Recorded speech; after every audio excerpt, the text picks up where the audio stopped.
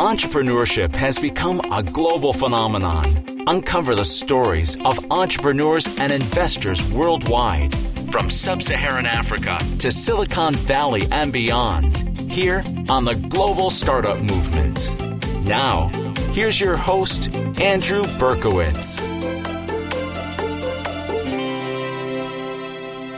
All right, so we are here with Andile Masuku, who is the executive producer at African Tech Roundup, and Dotun Oloworopoku, who is the managing partner at Starta Advisory. Can I get a brief 30-second intro of who you are and a little bit about each of your companies? I guess, Andile, you want to kick us off? So yes, I'm a Zimbabwean broadcaster and entrepreneur based in Johannesburg, and as the executive producer of African Tech Roundup, I spend most of my time covering the digital innovation and perhaps digital transformation narrative across the continent, perhaps across the world. And that involves producing content, interviewing a lot of people, studying trends, offering commentary and analysis around issues that are often either undercovered, underpoliticized, misunderstood, oversimplified, things of that nature. On the entrepreneurship side of what I do as an active entrepreneur, not just as a founder of what is a media business and consulting business, I also run a brand of grape juice with my wife called Latanda. And so in many respects, I have to walk the talk in terms of some of the ideals we discuss, the aspirations Africa might have for what technology can and should deliver for the continent. I'm someone I would call an accidental entrepreneur. I started my career in the tech entrepreneurship by starting a company in the UK called Mr.co.uk, where we provide a logistics platform for high-end restaurants that want to get their food delivered to people. I was able to raise a lot of money doing that, and then exited a business to become an investor. And that was what got me into African tech ecosystem, where I was looking into investing, a joint venture firm. We're looking into investing into businesses in Nigeria, Ghana, South Africa, Kenya, tech businesses and helping them to grow fast. But then quickly through that, identify that there entrepreneurs in Africa need more than money. They need capacity development. They need connection to the right network, and they need mentorship. And that was what led me to start Starta. So the idea behind Starta is that I believe that billion-dollar businesses will be built in Africa, innovative businesses, not just tech, but innovative businesses. And my role is to help entrepreneurs that want to build those businesses by providing them with the right content, the right network, and the right capacity. And so at Starta, we do a lot of things. We do programs, entrepreneurship development programs, content. And that was what led me to actually start the podcast, which is chronicling the African growth story from the views of entrepreneurs, investors, and top leaders that are shaping the future of Africa.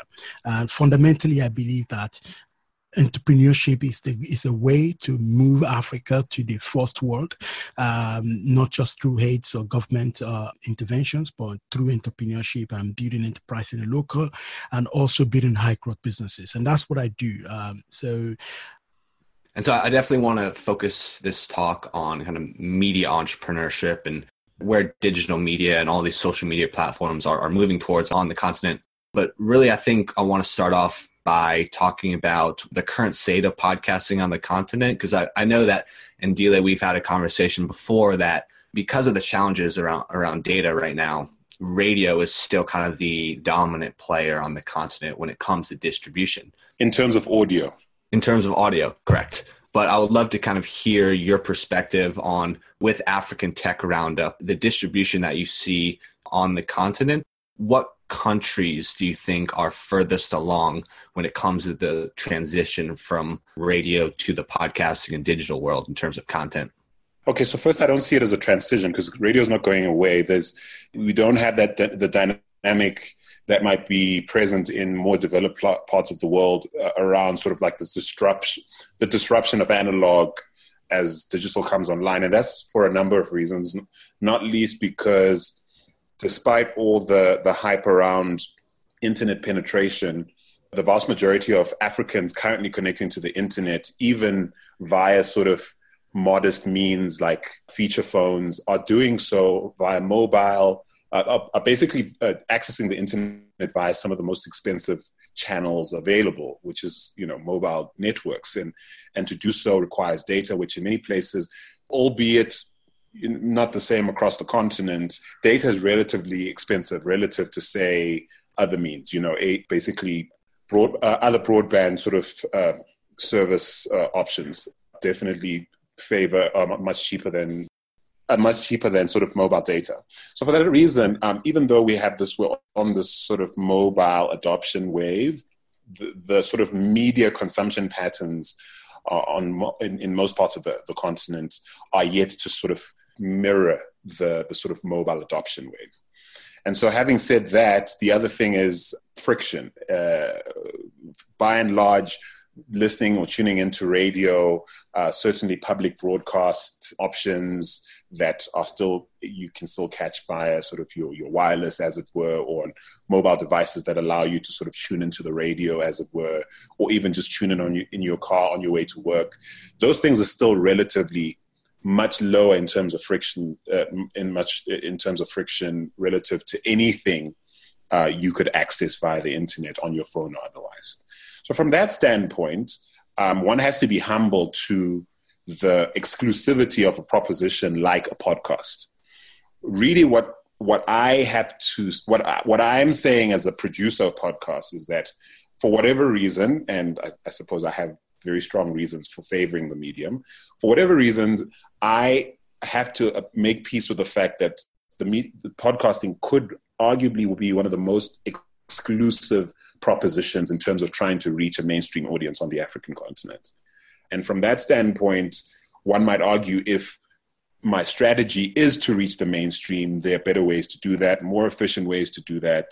And in the case of what I do, I realize that the message and medium I've chosen is targeting the earliest adopters and usually the most privileged adopters of media, of technology in any given setting, particularly here on the African continent. And with 2/3 of our audience being outside of the continent, as far as the podcast we produce being concerned, it becomes quite clear that even from a sustainability point of view, the commercial argument for why we should exist and how we can find sustainability, it has far less to do with who and why people listen here on the continent, which is unfortunate, and the fact that we have a much more sort of affluent, upwardly mobile listenership abroad that can sort of subsidize our mission across, our Pan-African mission across the world. It's super interesting that 2/3 of your audience is kind of in the diaspora and off the continent. And I think that's a common theme that I've seen across Africa. Really, one of the keys to understanding the African market is a lot of the money is actually in the diaspora. And I think that's kind of an insight that a lot of African founders kind of have to go through when building their company. Now, when it comes to leading the charge on internet penetration, is this something that governments are going to be leading the charge on, or do you guys anticipate that it's more like companies like Facebook? What Eric Hertzman is doing with Brick in Kenya, I think is really great. But do you think it's more private tech companies that are going to lead the charge on penetration, or is it going to be public facing money?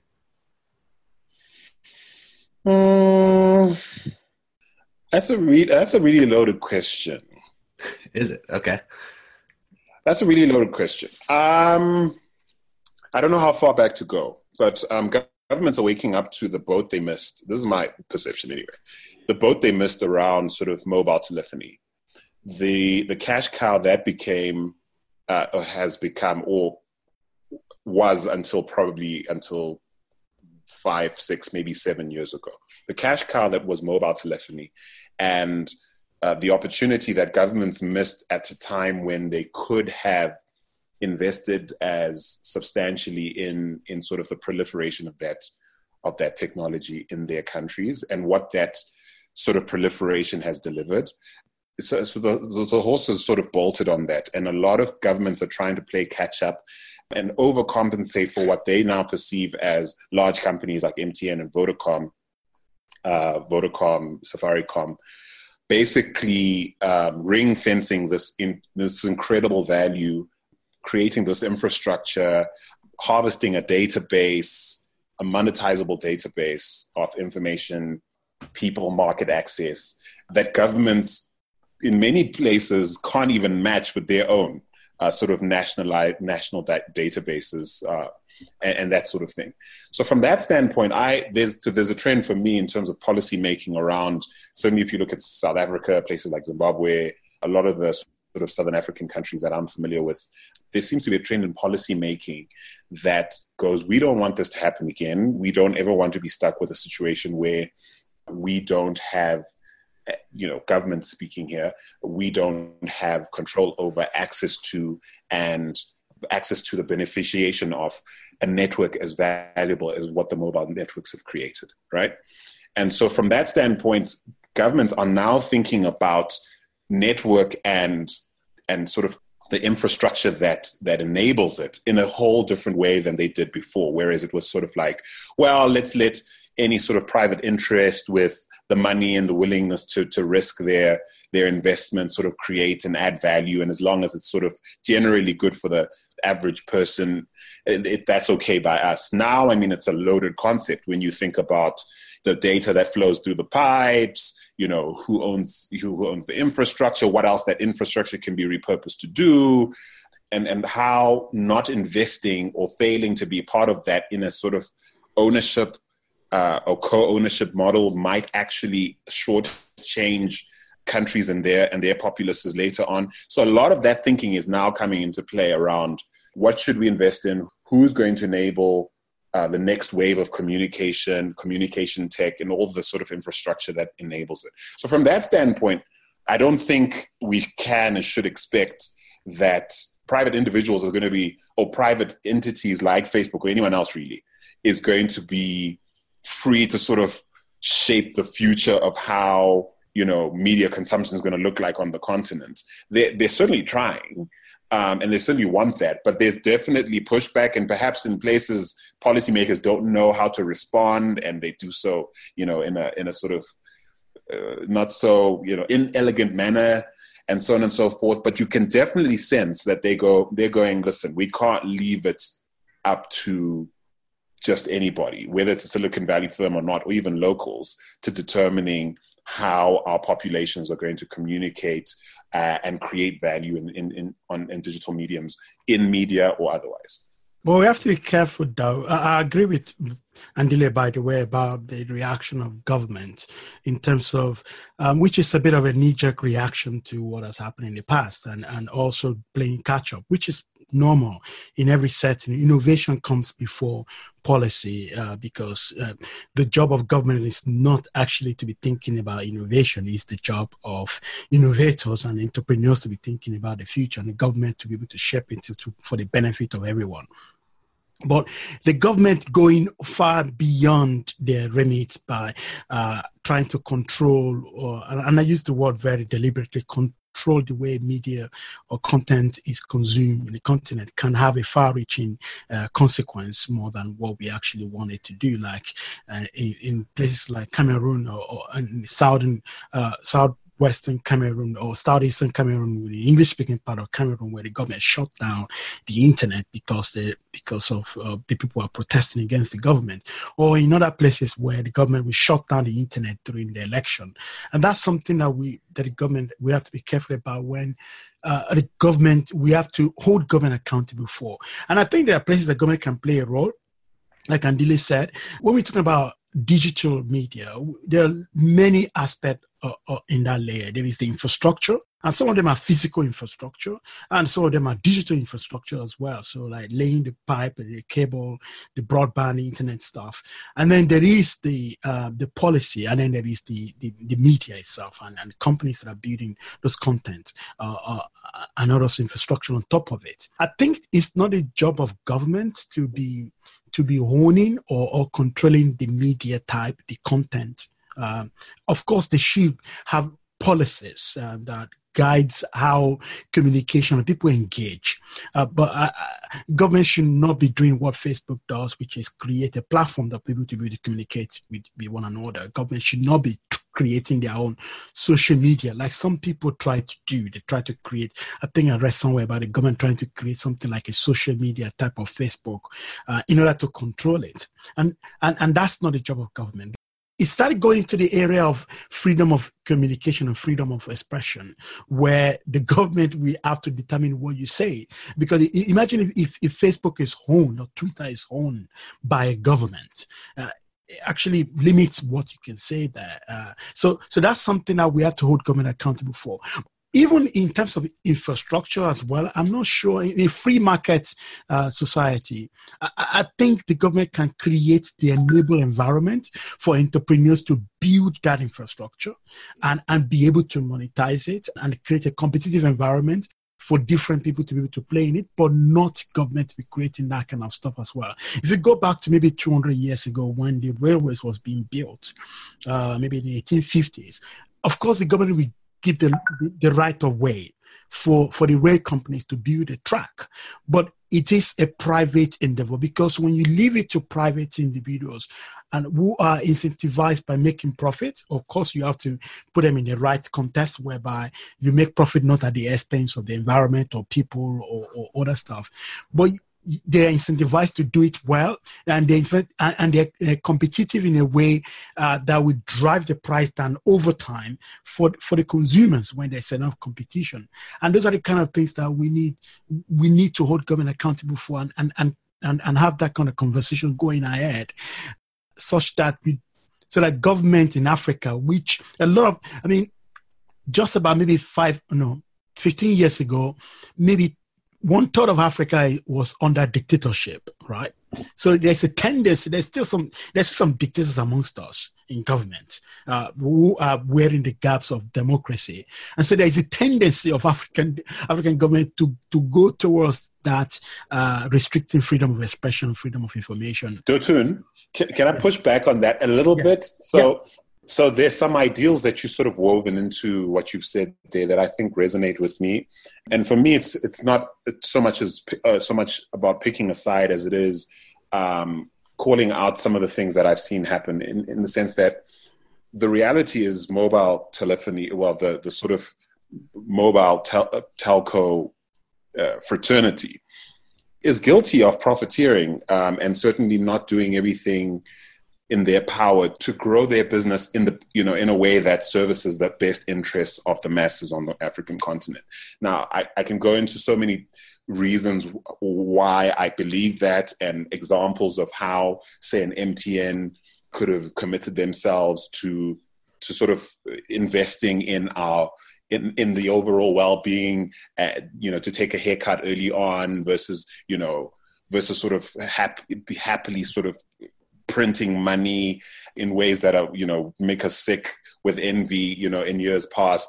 And so it's taken a lot of time and sort of disruptive macros from a technological standpoint to put a company like MTN in a fairly more humble position in that regard, where they're almost forced to do business that doesn't do harm, or to do business that inevitably does incredible good in a way that all of us could agree on, in a way that we wouldn't argue about it.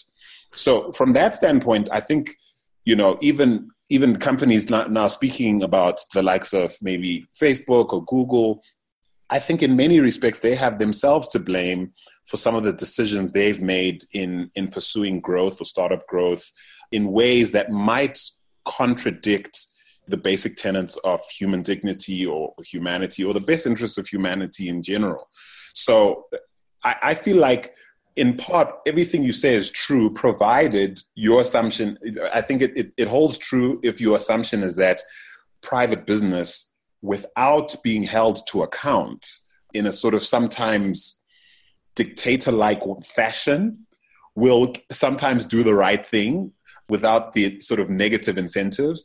And we've seen that over and over again, that it's simply not true. And granted, we've got many governments applying their strength and will in ways that don't really make sense in trying to solve for their perception of when sort of companies like, I don't know, Twitter or whoever seem to be misusing or abusing or acting in a way that doesn't work in the best interest of their citizens. But at the same time, you have to answer for, a Mark Zuckerberg who comes here and sort of sells the free basics like it's the best thing since sliced bread, and hence the reason why internet should be a right. And so from that standpoint, I'm like, look, there's a side of me that appreciates that the media consumption trends on the continent, to kind of bring it full circle, are and continue to be shaped by mainstream platforms that are leading the way in how we all communicate, WhatsApp among them, Instagram among them,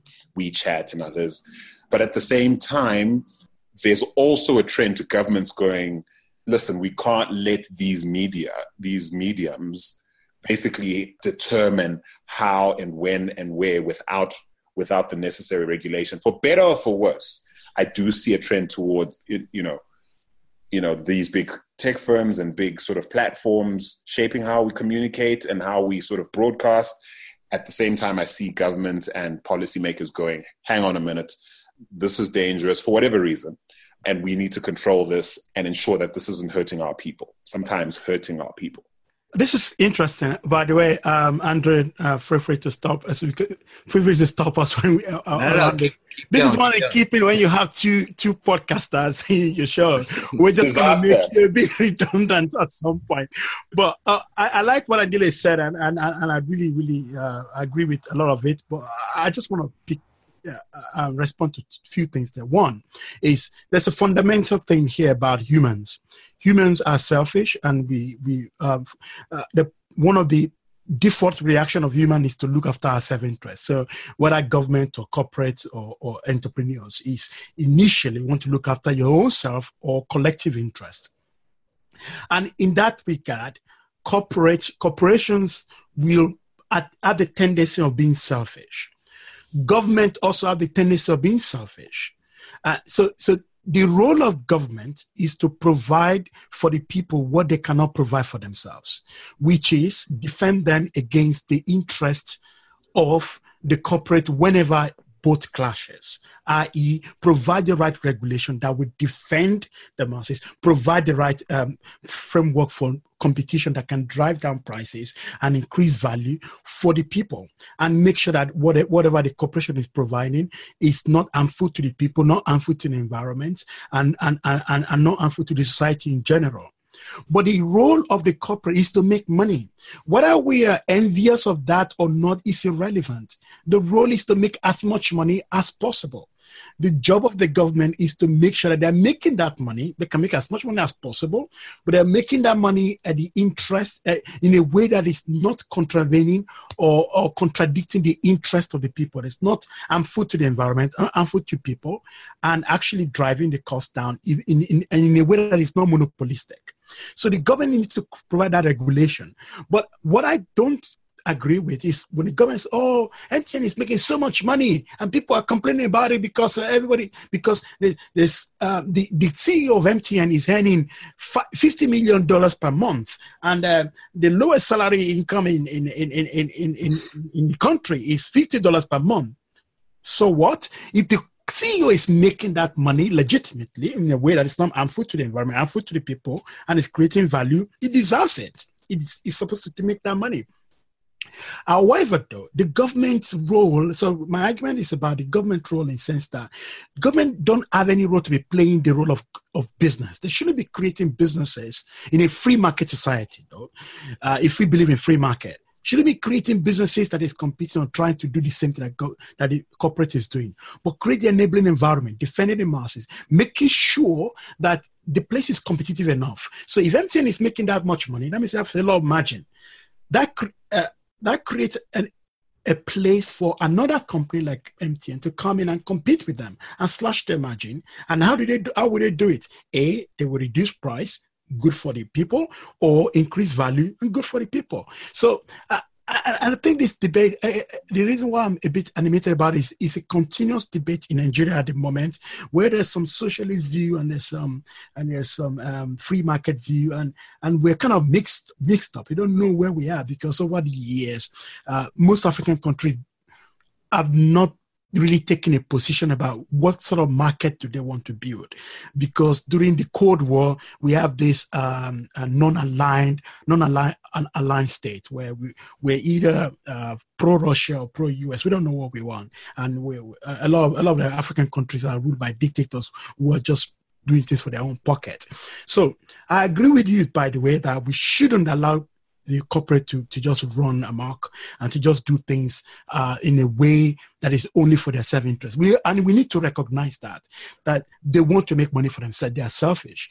And the government should defend that, but not in a way that is trying to make the business not competitive for them, reduce their margin, or try to just hold them like a dictator would.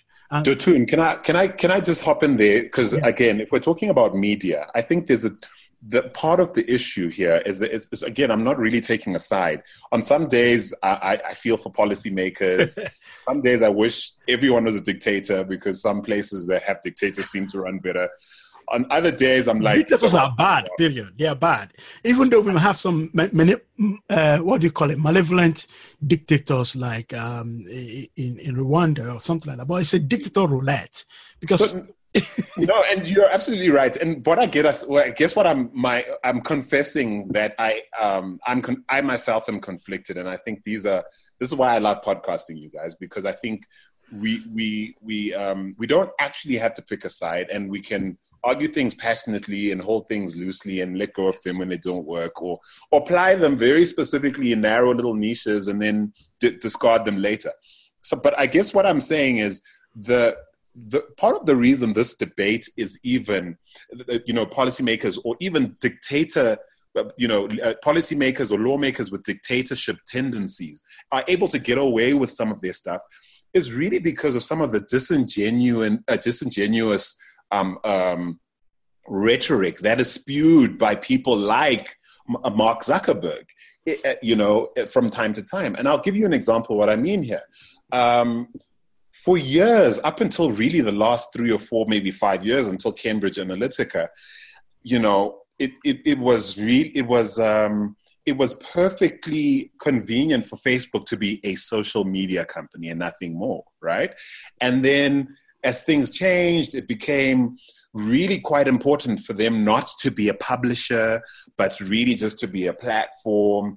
Now, with Google, it was important for them to be not just a search engine, but they didn't want us thinking of them as really just, curators of the internet in a way that made, policymakers think about them as, wait a minute, like should these people have offices at the Pentagon? So there's a lot of disingenuous rhetoric that either seeks to undermine the power, the very real commercial and sort of economic power that media wields, and the concentration of that power in essentially, by and large, 2 companies in the world when we're talking about the Western world, and then maybe a handful of them when you talk about China as a unit, as a single standalone market. And I think because of that oversimplification, this willful assertion by people at companies like, I don't know, Apple and like the big sort of media companies, they want like the mainstream thinking about them in a way that allows them to sort of print money without people looking too closely at some frankly negative repercussions of doing so without doing it with proper integrity in place.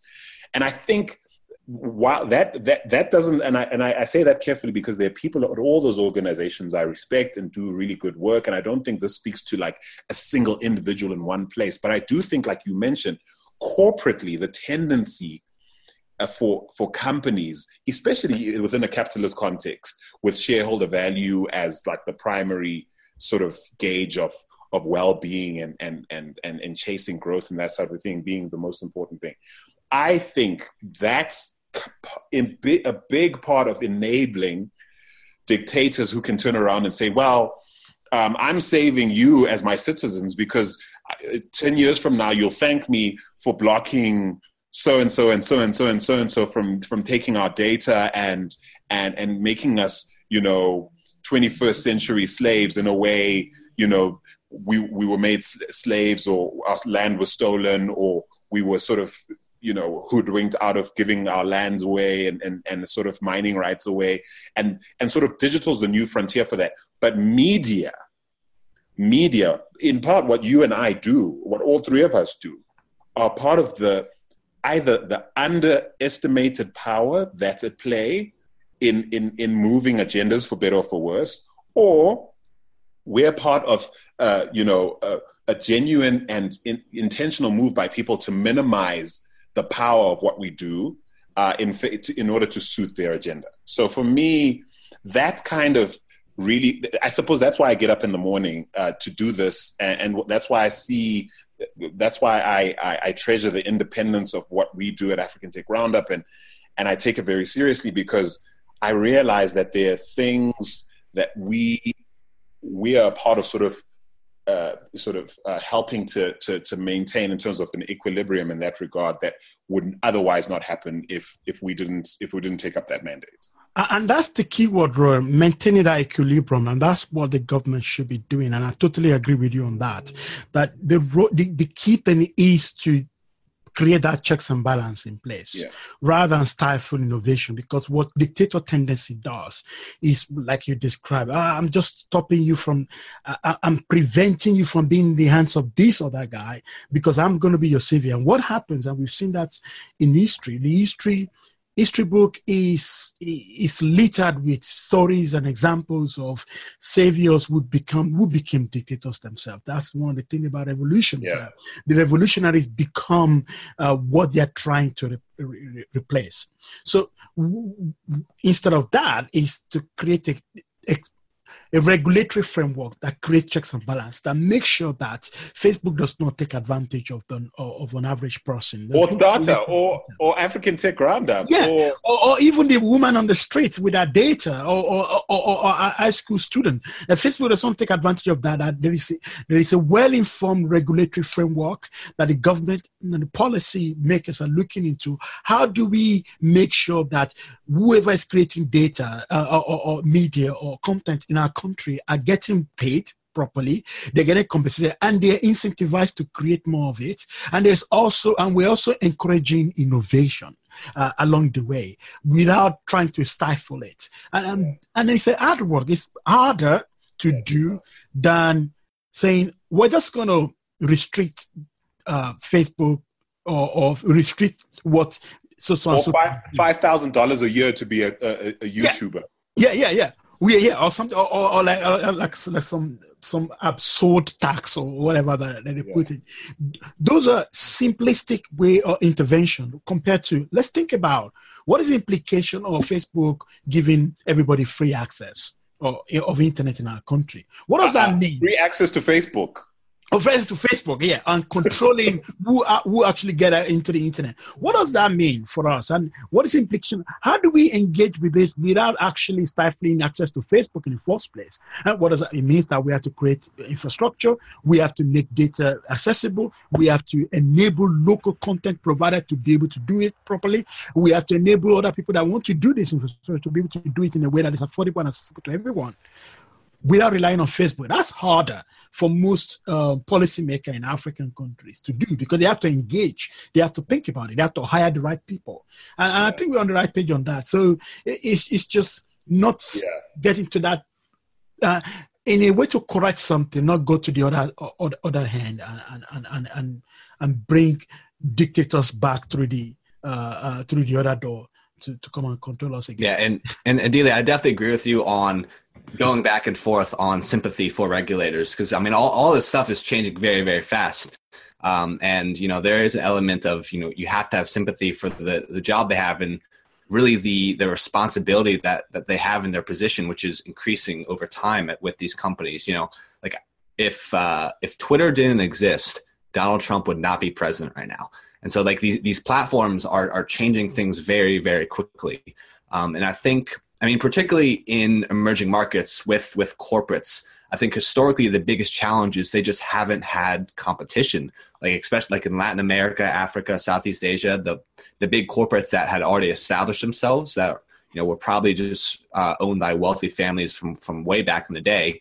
They haven't really had competition. There's no urgency to kind of compete and think consumer first, but that is changing with globalization and technology. And a lot of these startups in Africa starting to come up and, you know, we'll say start the process of eating some of these corporates' lunch. But just to say something. Go ahead. Sorry.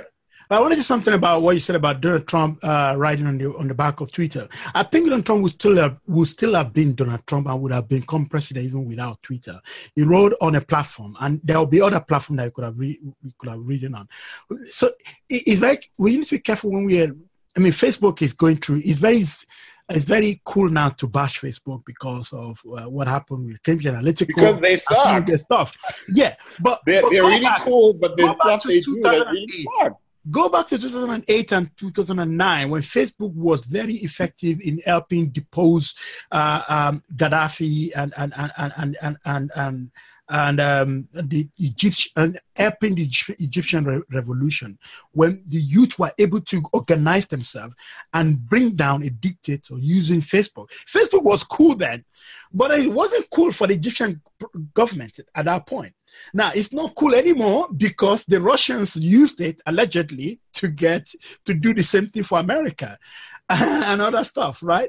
So we have to put this thing in context. No, but let me put it this way. I'm one of those people who I really, to be fair, as a utility, I think on balance, what Facebook has contributed to the world versus what the chaos it has caused. Despite a lot of people, I think a lot of people will disagree on me with this, but I think on balance, I agree with my co-founder, Musa Kalenga, who, did work at Facebook at some point. But he's of the feeling, I think on balance, I agree with him, that on balance, there's far more good. Yes, far more. Economically. Not even comparable. You know what I mean? So, but for me, for me, there's not a straight line from that admission to Facebook doesn't suck. And by saying Facebook doesn't, and by saying Facebook sucks, I don't see a straight line between that and Facebook therefore should not exist, or get off Facebook, or for me, those are three very distinct ideas. And they're not mutually exclusive. We can hold those truths in tandem, that Facebook is doing harm and it sucks, but Facebook has done more good as well to a lot of people. It has connected families. It has helped it has empowered young people to think that they have a voice in countries. It has solved crimes. Helped solve crimes. Yes. It has enabled crime in some cases as well, but it has helped people to solve crimes, and it has helped topple people like Gaddafi when people were able to come together and organize, or in Egypt, or even in North Africa during the Arab Spring. Facebook was very, very essential then, and now people like Trump and other dictators are now using Facebook. Yes, we can understand that, but I agree with you. Yeah, so we can hold about 2 or 3 different truths about Facebook, which almost look as if they're opposing each other. We can hold them in tandem, and they're equally true. Yeah, and so there's 2 more topics I want to make sure we cover. This is the problem when you have 3 podcast hosts in a session. But Andile, one thing I want to ask you about with Latanda, with your grape juice company, I'm very curious to hear. I mean, I want to talk about the state of e-commerce on the continent and where we're at with that. But I also want to talk about the current, we'll say, industry of digital influencers on the continent, whether they be with Instagram and YouTube. And so, Andile, with Latanda, have you guys have you worked with like digital influencers that have big followings on these platforms to sell your drink, or have you, like, what is your opinion on the state of that industry? So no, we have not, but we have. I wouldn't say so. What has been key for us though is is getting the endorsement of some key sommeliers in South Africa who haven't given us sort of above the line or media endorsement, but have certainly done so through adding us to their wine lists or their non-alcoholic drinks lists and things like that at sort of high-end establishments and so on and so forth. So that's been key. To link it to the sort of e-commerce thing, e-commerce I think is one of those areas that I think is most indicative of what can happen when you fetishize a cool trend, a cool sort of technological trend, and divorced from fundamentals like, hey, running a good business, asking questions like, are the people I'm actually trying to sell are the people I'm actually trying to sell to actually online? Is buying online something they want? Is that something that would add value to their lives in any way beyond making me look cool or simply simplifying my business? Is a market ready for it?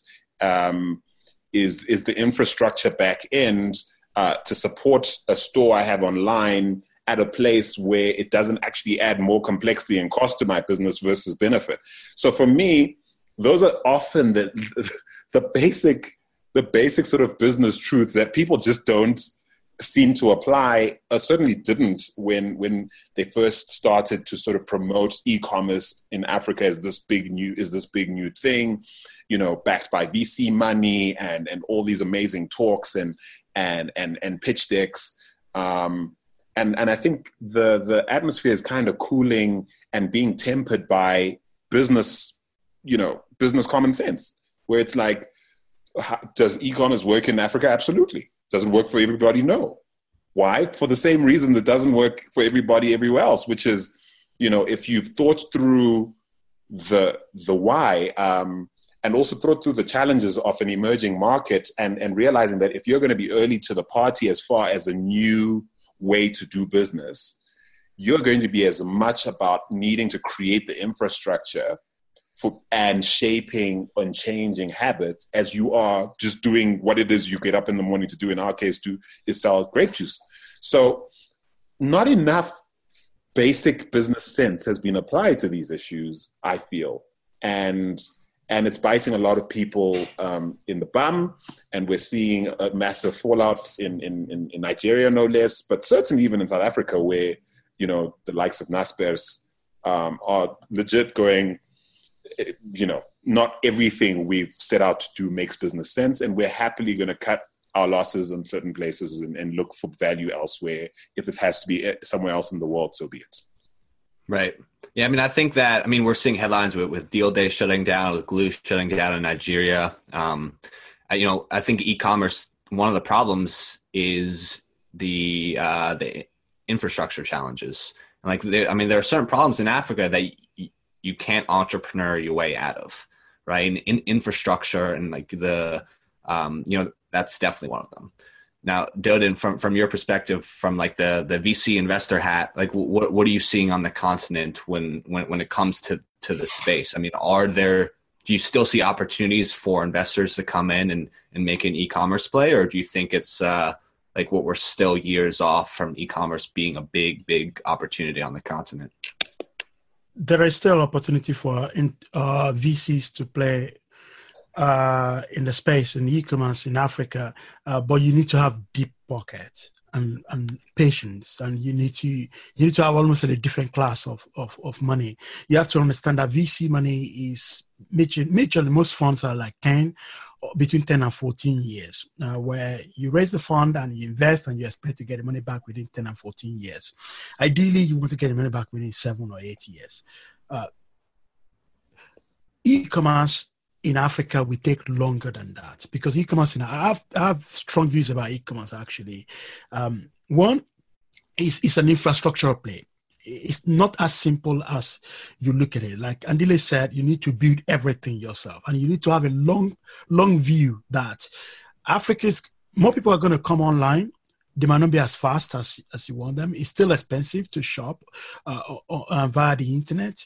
And you have to build these things for a long play, like 20, 25 years. So you need to be able to raise enough money or have access to enough capital to get you to that place.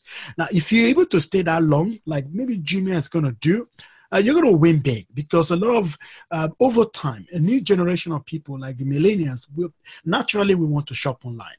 But most Africans are still poor. Most Africans now cannot afford to go online. That's number one. Number two, the market is thinner and smaller than you see. You can think about 200 million Nigerians, over 100 million people have mobile phone, but a less number of them have access to the internet. The people that have access to the internet, most of them cannot afford to use the internet. The people that can afford to use the internet, most of them don't have data to use it continuously. The people that can use it continuously don't trust the internet for buying stuff. So they don't have that trust to be able to go online and buy. And the people that can even buy and have the trust don't have the habit of repeat buying. And in e-commerce, because I've run e-commerce business before, what makes you succeed is not somebody just coming to buy once.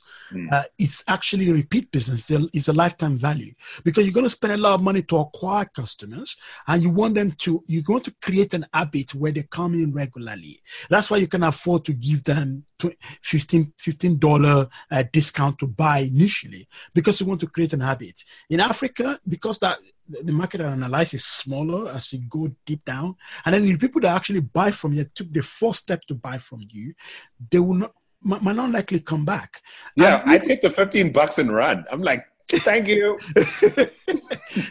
and then people that come back, they might have very poor experience actually compared to the alternative, which is they go to the market and pick what they want. They might have poor experience, which has nothing to do with your execution quality. It has to do with the fact that you are building the whole thing yourself. You're building the logistics, you're doing the payment, the guy that is delivering, it's not that good. The customer service, you have to train them from the scratch because they've not worked in other places before. If I'm building an e-commerce business in the UK, I can actually hire somebody that's worked in Amazon or that have worked in a call center, a telco call center, and get them to work for me. Customer service, they understand, or they have worked in Tesco.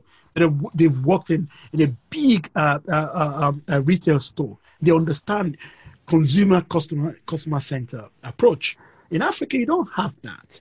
You're going to hire people that work in corporate banks or that have worked, maybe they just graduated from school. So you're going to have this poor experience. That has nothing to do with your quality as an entrepreneur. It's just that a lot of things are stacked against you because you are building an ecosystem.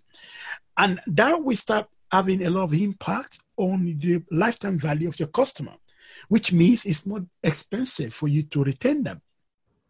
And that means it's a big business if you can manage to build it, but it's going to cost a whole lot more money to do it. So an investor that wants to come into Africa to do e-commerce have to think that you have deep pockets and you have patient capital, a long play, a 20 years play or 25 years play. And then you can build something. But then talking about Africa is covering a lot of sin. Africa is huge. You're talking about micro markets, okay? So you're looking at Nigeria, and if you're looking at Nigeria, you're looking at Lagos and Abuja, okay, for your e-commerce. If you're looking at South Africa, maybe a different place. If you're looking at Kenya, just Nairobi. And how do you build an e-commerce platform that cut across those three markets with different intricacies, different challenges, different culture, payments, and attitude to things? So you cannot suddenly build an Amazon or an equivalent in, or is it Snapper or Snap whatever in India. You can't build that. You can't build an Alibaba in Africa. So having that view, like Andile said, that I'm just going to build an e-commerce like Amazon of Africa is wrong. You need to think deeply about the market. However, having said that though, I think there are opportunities for people like Andile who approaches business from the first principle. Who are my customers? How do I get to them? Without thinking about technology initially. So who are my customers? How do I get to them? If it is having a store on the street, I'm going to build this product for them, and I'm going to reach them. Now, without thinking first, okay, I want to sell juice. I'm going to have it online because it's cool. A website looks cool. The website looks cool. Now, so what my customer, how do I get to them? But there are opportunities for you to layer on top of that after the first principle, to layer on top of that technology that can enable you to innovate how you get to those customers. Preach. Content marketing.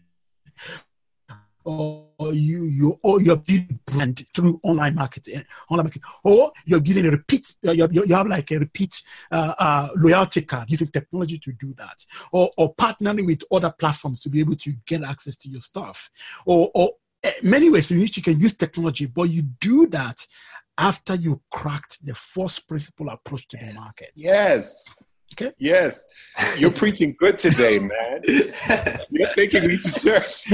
No, and one of the things I love about what Dotun has said about e-commerce specifically is, I don't know if this will have to.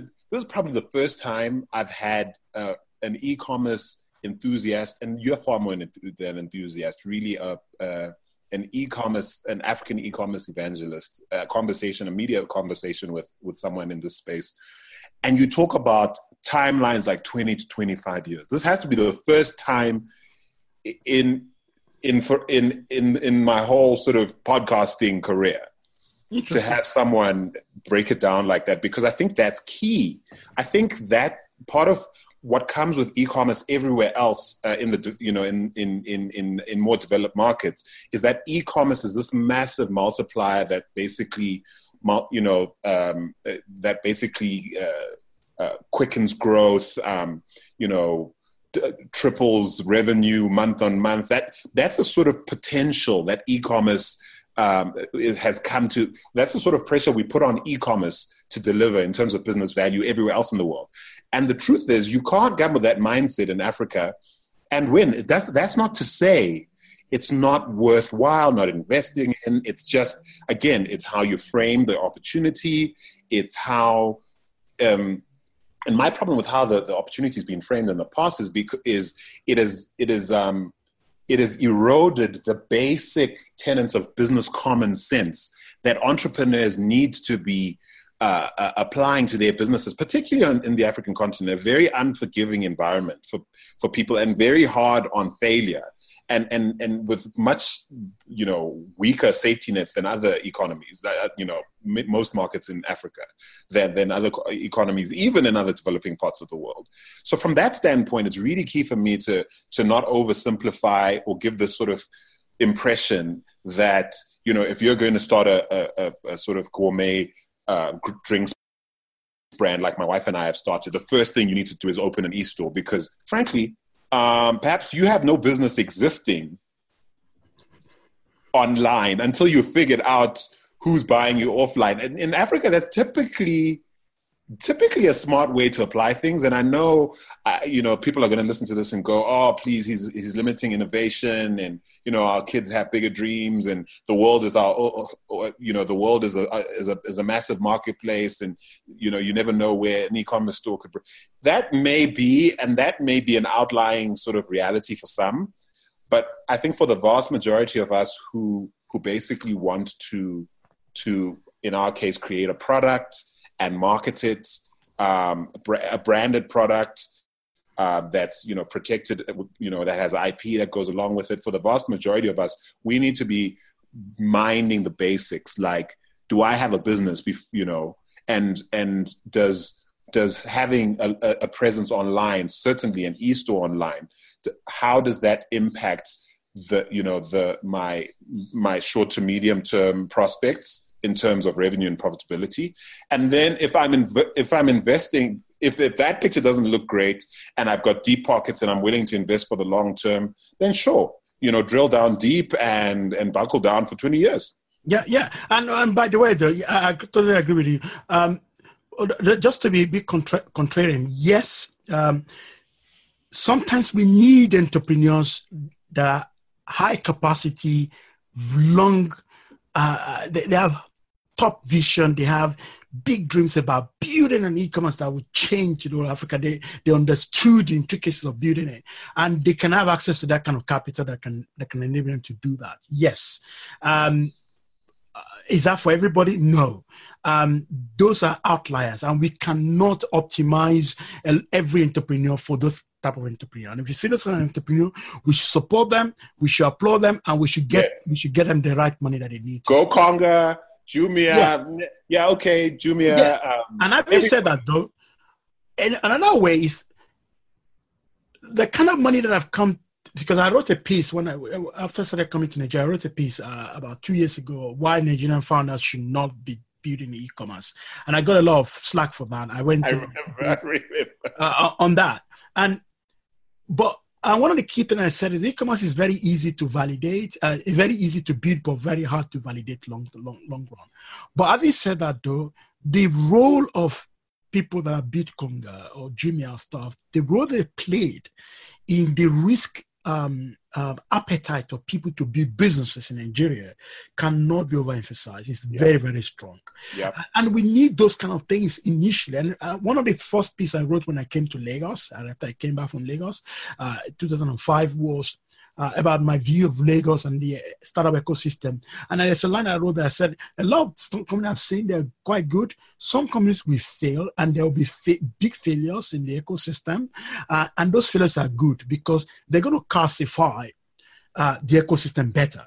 Because you can see a lot of talent coming out of those companies. Those talent, they've tasted what it means to build businesses that are creating the future. They're not going to go back and work in a bank. They're going to go back and work in the whole company. They're going to start a business or join another startup. That's what happened. And start building that ecosystem. When you hear that maybe Conga raised $100 million, what that means is not just the product. They hired a lot of people. They inspired so many people to want to come to Africa or come to Nigeria and build businesses. Yeah, it might not turn out the way they want it to turn out, but they built a lasting impact on the ecosystem itself. And that's the big picture that I like to see every time I see stories of company failing. All right, guys. Well, I know we can go on for hours here, but I need to shut this down. But Andile, Dotun, thank you guys so much for joining us. Right. Absolutely. I hope you got what you needed here, brother. But we got plenty here. This was I don't know. My concentration levels up front were a bit dodgy, but I've had a good time. So I hope you guys. I do. Actually, I was thinking, 25 minutes will be off, but I know Andile and I can continue to have this conversation for the next. I'm telling you. Yeah, that's quite good. I enjoyed it as well. I hope that the people that are watching this actually will learn a lot and discard things that are not that they don't agree with in what we say. Yeah. And if I may, Andrew, if I may, for those of you who need some more preaching from this fine gentleman, Dotun, head to africantechroundup.com and no, seriously, and look for the interview I did with him. There was an interview between us. Yeah. Man, I mean, because I'm hooked on his preaching at this point. So I'm not even trying to promote our platform. I'm like, just go find the conversation I had with Dotun, and you're welcome. Thanks for listening. Be sure to add Andrew on Snapchat at @AndBerk. That's ANDBERK to see firsthand a day in the life of an entrepreneur in cities all around the world.